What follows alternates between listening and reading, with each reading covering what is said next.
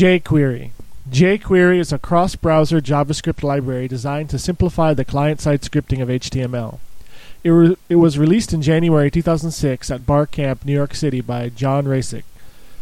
Used by over 46% of the 10,000 most visited websites, jQuery is the most popular JavaScript library in use today. jQuery is free, open-source software, dual-licensed under the MIT license and the GNU General Public License, version 2.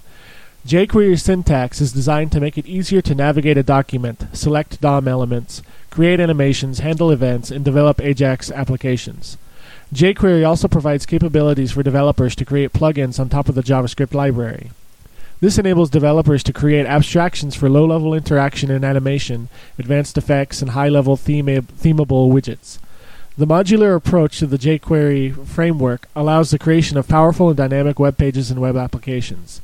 Microsoft and Nokia have announced plans to bundle jQuery on their platforms.